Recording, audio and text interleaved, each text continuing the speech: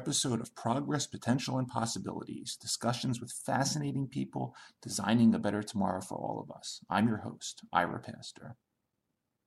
Welcome, everybody, again to another episode of our show with another really fascinating guest joining us today, helping to create a better tomorrow for all of us on many different fronts.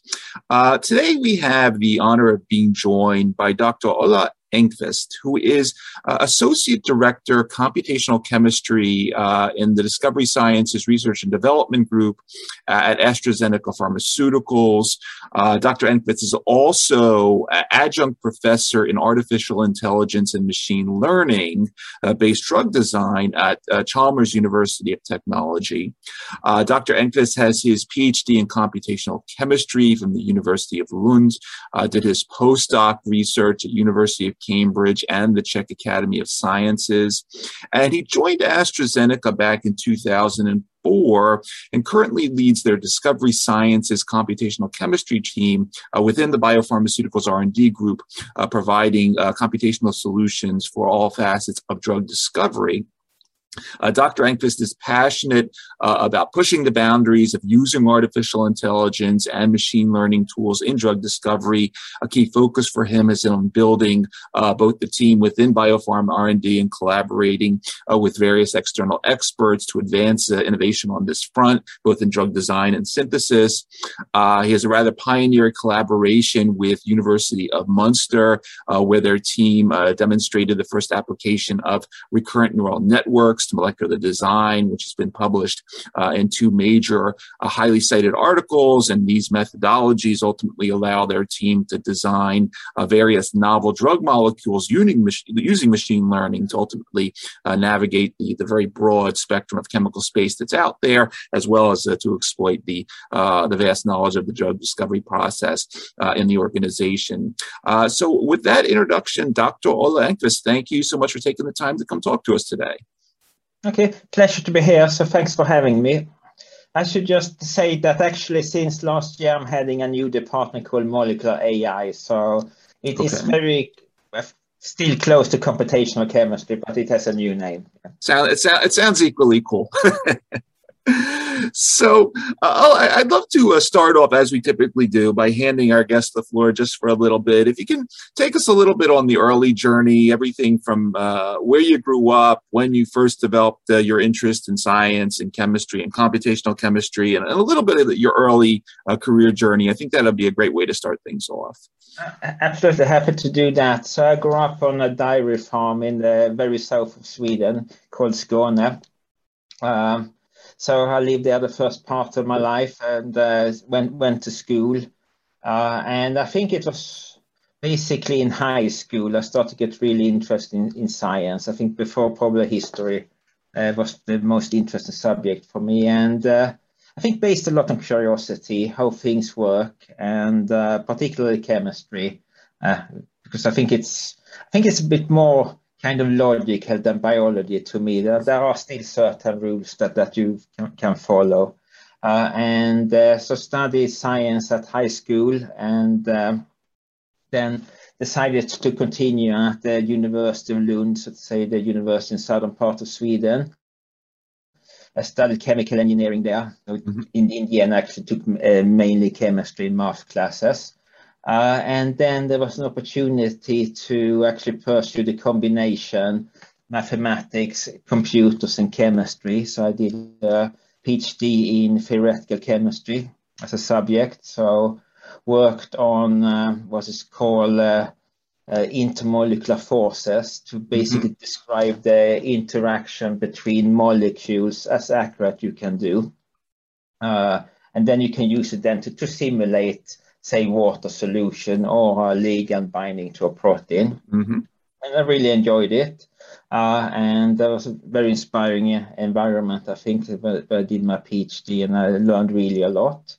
And then I will continue as a postdoc. So I was postdoc for 3 years. I got a Marie Curie fellowship to be in Cambridge for 2 years. Also, I think a very nice research environment, and enjoyed it really there as well. And the particular atmosphere you have in Cambridge, which I think is something special. Mm-hmm. And then I spent 1 year at the Josef Hejrovský Institute in Prague, in Czech Republic, also working on intermolecular interaction more from a biological viewpoint.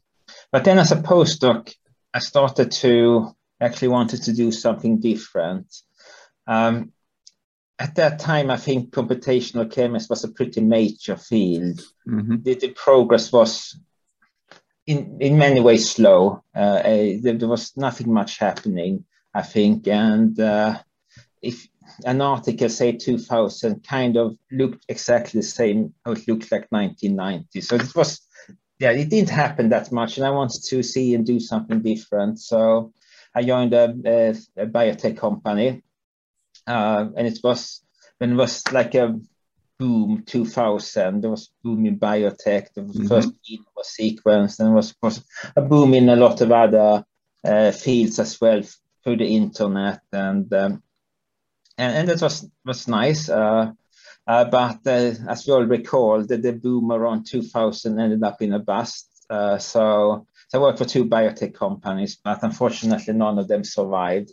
And then again, I wanted to do something different. And then I moved to the pharmaceutical industry. So I joined Astra as a staff scientist 2004, joining a technology function, which I'm basically still part of, developing new methods for computational application for drug design.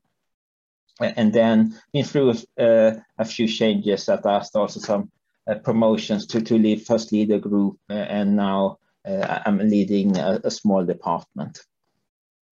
Excellent. And thinking about some of the terms you're using, I think back in my own time in pharma, and think back even longer than that, say the last century or so. Drug discovery has changed quite a bit from very crude accident methods into the era of sort of natural products, the sort of initialized chemical libraries, into the era of combinatorial chemistry and SAR, and now into sort of the cutting edge of what you're doing. Today in 2021, and obviously not specific to AstraZeneca, but what does drug discovery, if I was to walk in and walk around your area of AstraZeneca, now what does it currently look like? Is it many Dr. Ola Enqvist sort of at computers thinking about, or do you still have people actually screening substances and seeing sort of what works? Oh yeah, no, definitely. I mean, drug discovery and that drug design is fundamentally an experimental science, but because in the end, when you submit a compound for regulatory approval, either as investigational new drug or for a market application, it's fundamentally based on experimental data. So it's very important to make that clear. It has always been and will always be an experimental endeavor to develop new drugs. But we think, and of course the whole industry thinks, that you can definitely speed it up with applying machine learning and AI, and that's happening a lot. There's also a lot of progress in the experimental area, or in automation. So you just look at the sequencing. I mean, 2000, it was a tremendous effort to sequence one human, and now you can sequence many 100,000, even millions of individuals. So it's been also tremendous progress in automation that then feeds into more use of data science and AI. And, along those lines, you, in 2018, you wrote a paper that sort of arching history of AI, machine learning in drug discovery. The title was The Rise of Deep Learning in Drug Discovery in Drug Discovery Today magazine. And you talk about there was this first wave of these technologies for looking at sort of bioactivity predictions, but since then it's moved on to de novo molecular design, prediction of synthesis during the process, biological image analysis. Take us, I know this a couple of years ago, but walk us through, if you would, a little bit of some of your core learnings in this paper. Yeah. So basically, it's kind of 2018. It's just 3 years ago, but it's been a fast developing field. So actually, quite a few things have happened, and so just take the history of cheminformatics and computational chemistry in industry. I think there was also a quick development very early on in the late 90s when there was combinatorial chemistry. Yep. And high throughput screening arrived. And then I think that the field cheminformatics started. I think the term was coined 1998. Okay. There was a lot of progress there with fundamental algorithms. And then I think not that much happened, maybe for 15 years on the surface. We were using more or less the same algorithm. We had a little bit more computer power and so on, but nothing really significant. But there was a lot of things happening actually under the surface with the arrival of like open source tools like RDKit for cheminformatics, manipulation and so on, databases like Campbell. And another database is like the GDB database, where they have enumerated all fragments for graph theory. Mm-hmm. And then for us, we had an academic collaboration, or actually it was a colleague of mine that had more or less a chance encounter at a conference of a then unknown PhD student, Marvin Segler. We invited him and started to collaborate with him a bit, and that resulted in a joint paper. It was the first paper describing recurrent neural network for molecular design, which I think has been both influential actually in the industry, but very influential how we are thinking about it. And actually that was only a side project for Marvin. His main project was his synthesis prediction paper, which has been very influential in that field, and he published in Nature. So basically it started for us in 2016, beginning of 2017, that actually there was a method that we could use to search the whole chemical space, which could be like 10 power 60 molecules. Or it's such a big number, so you can't enumerate it. You can't imagine it. And then we continued to work on that. We did some validation studies that we published together with Professor Jean-Louis Raymond in Bern. We actually showed that we actually could sample the chemical space, and we showed that for fragments where you can do the enumeration. So you have the ground truth to compare with. And then we have continues to evolve the platform and develop new science. So we have been in several international collaboration, EU funded, to train PhD students. I think that has been very beneficial, I think both for us and for also the academic partners. And then we have successfully improved the tool, particularly around scoring the molecules. Okay. Because I think with the RNN, we have a good way of sampling the chemical space. But then you need to know if your ID is good or not so good. And that's a lot that is depending on how you score them. And we have worked both with machine learning models there to predict properties like solubility and permeability and activity, but also combine machine learning AI with called physics-based modeling. Okay. So what I mean with that is like simply stocking, when you look in a ligand to see if it fits in a protein cavity. Mm-hmm. So we use that for scoring our molecules, and then you have more computational heavy methods that you can then score molecules even better in the post-processing step, like called free energy perturbation calculation, where you calculate so to say through a simulation the binding affinity.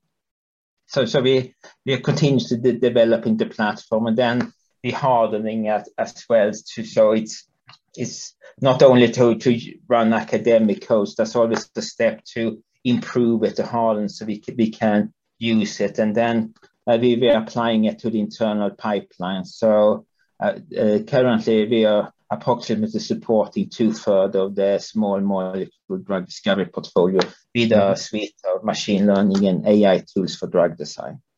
Excellent, excellent.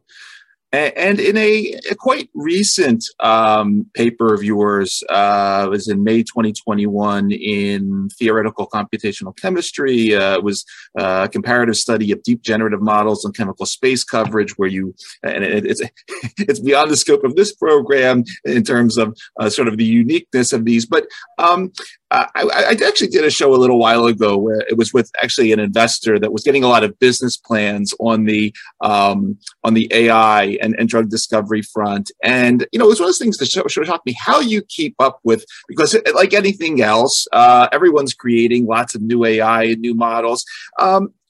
Based on looking at this type of study that you're reviewing you're in AstraZeneca, and you not only have to discover the new molecules, but you got to keep evaluating these new technologies and these new models that are coming out. Talk a little bit about that, if you would. I mean, how much do you spend your time on each of these activities? Yeah, I mean, it clearly, so to say, in machine learning and AI, it comes with a history of open source to publish your results and data. And of course, the main, so to say, deep learning engines, they are PyTorch, original development Facebook, and TensorFlow, which is originally from Google. And I think everybody's using one of those two.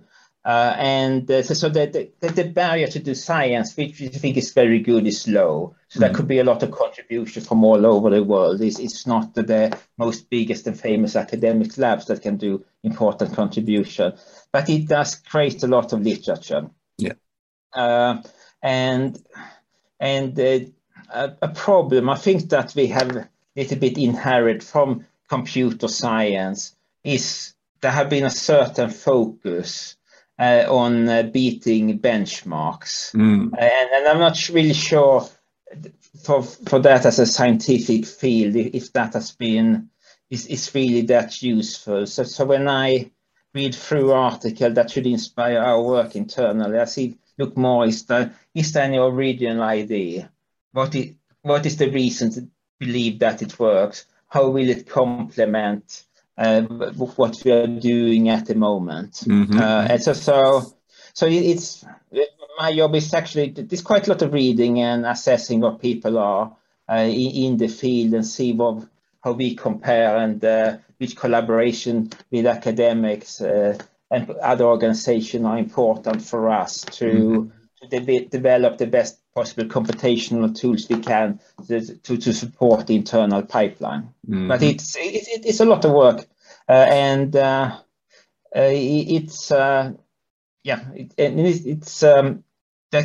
good in many different ways. It's not only around accuracy, speed can also be important, and how much you need to interact with the system yourself. So there's a lot of different parameters you need to so to say include in your assessment.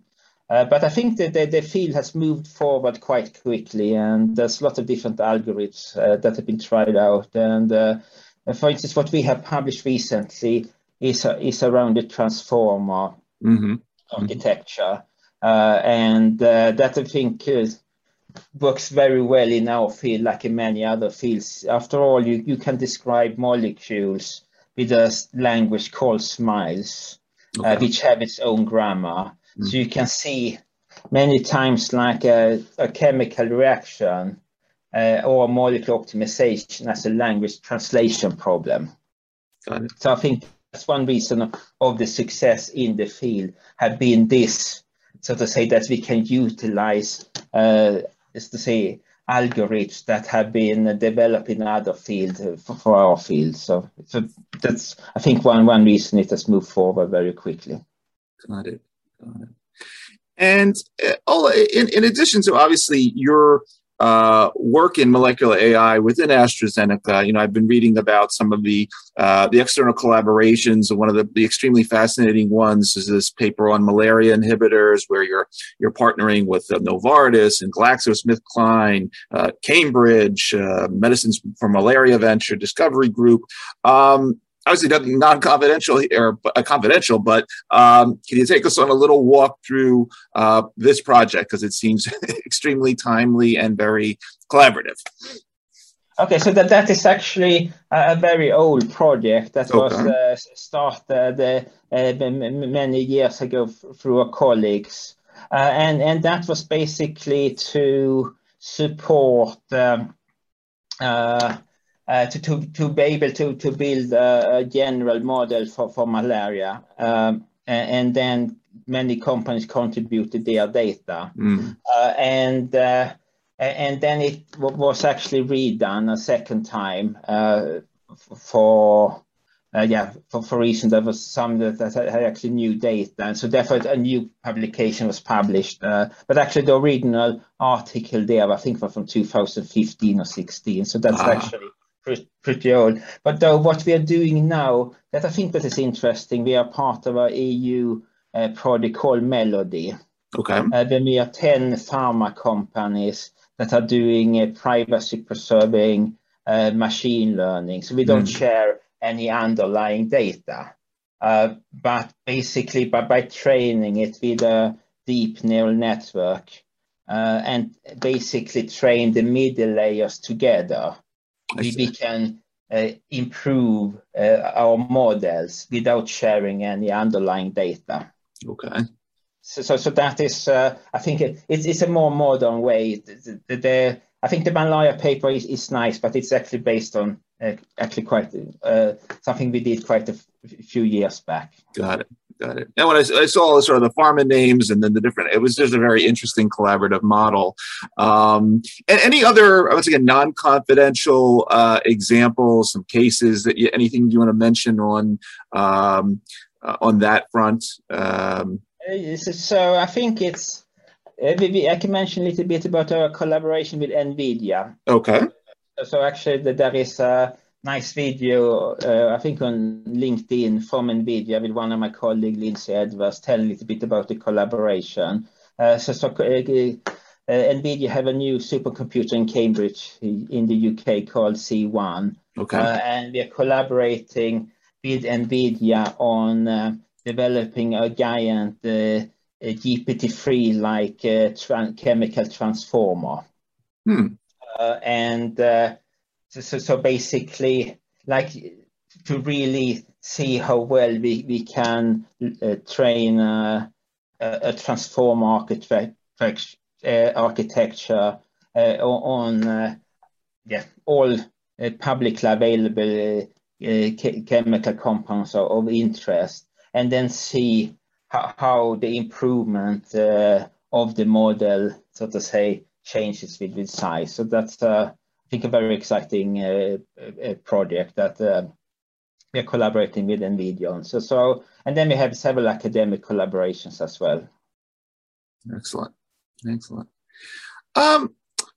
Obviously, we hear a lot about these tools like AI, machine learning in the early stages of drug discovery, but clearly there's a lot of vision in terms of what happens next, because as you know, there's a lot that happens between drug discovery and then me taking that pill at the end of the day after it's registered. Some of your visions, some of your ideas, and obviously we hear about the potential to shorten preclinical drug development activities, maybe a little more futuristic, this whole principle of in silico clinical trials. Going out 5 years, 10 years, take us on a little journey of where you think some of these technologies may be taking us in drug discovery and development. Okay, so first a caveat that we do think it's still an experimental science, and all clinical decision will be based on experimental data. Sure. But I think it's there are a lot of potentials. But what I think is have a very high potential is the combination of new technologies, progress in for instance, transcriptomics, but also cross-genomics, that should enable, together with technologies like knowledge graph, to be, so to say, to improve target selection. So we can work on the right targets. I think historically, if you see on failures, of course there could be safety failures, but there have been a lot of so to say, failure in the clinic, in the industry due to efficacy. And I think there, by further understanding the biology through a combination of high throughput biology and machine learning, AI, and data science, I think we can really hone in on, so to say, in the future, much more, so to say, targets that actually translates.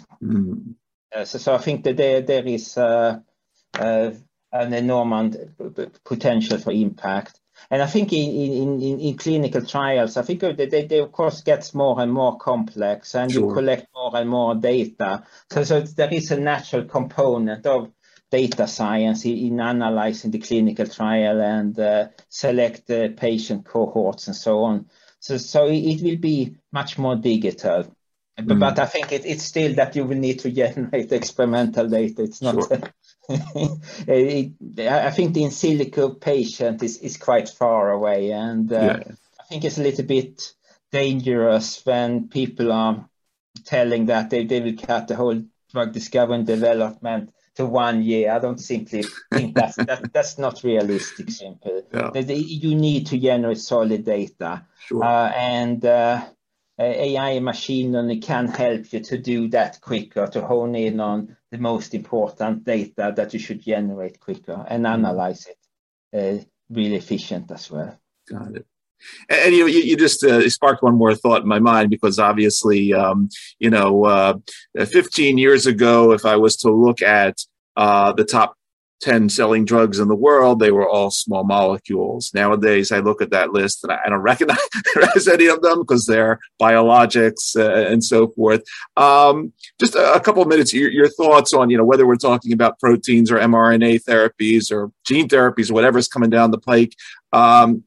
What do you brainstorm about in terms of how you can apply your knowledge of molecular artificial intelligence to all this new stuff that is becoming sort of the top? Yeah. Of course, first you should say that it's really fantastic. It's really a lot of innovation at the moment. And of course, already in the 90s, antibodies came along, as now has established itself. And of course, as you point out, most of the top selling drugs nowadays are antibodies. And there's, of course, a lot of innovation in modalities, and already starting with small molecules. Then you have, say, protein degrader called PROTACs, which I think is a very promising field. One also looks more rationally into covalent inhibitors. It is also, I think, a promising field. But then you have all the, so to say, cell therapies, that's of course CAR therapy, and so to say, nucleotide therapies, antisense oligonucleotide. Sure. There's a lot of things happening. I would say when it comes to data science and AI, it's more challenging there than for small molecules. So sure. I don't think it's as advanced for other modalities, but clearly there's also an opportunity for the future to do more. Yep. And when you generate more data for those modalities to build models, to see what you can do with molecular dynamic simulations to actually understand, so to say, the processes for those modalities. So there's a lot of work going on with, say, for antibodies.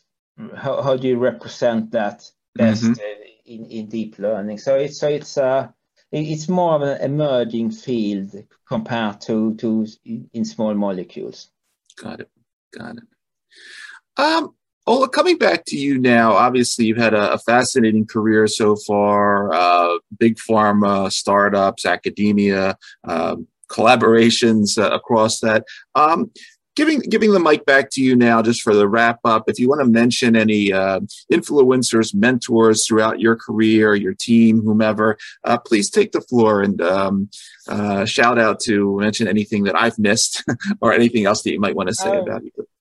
So I think there's a lot of people influencing me, and I think one was definitely my thesis advisor for my PhD. I think he had a fantastic intuitive understanding how nature worked, which I still admire, actually, that And he was very good at teaching it and spent a lot of time with me teaching it. So I think that's something I brought with me. I think it helped me a lot of understanding around molecules, molecular interaction, and so on. And then I think also at Astra there are several inspiring leaders, particularly the current leadership with Pascal and Mena. I think they have a fantastic understanding of the whole drug discovery development process from bench to bedside.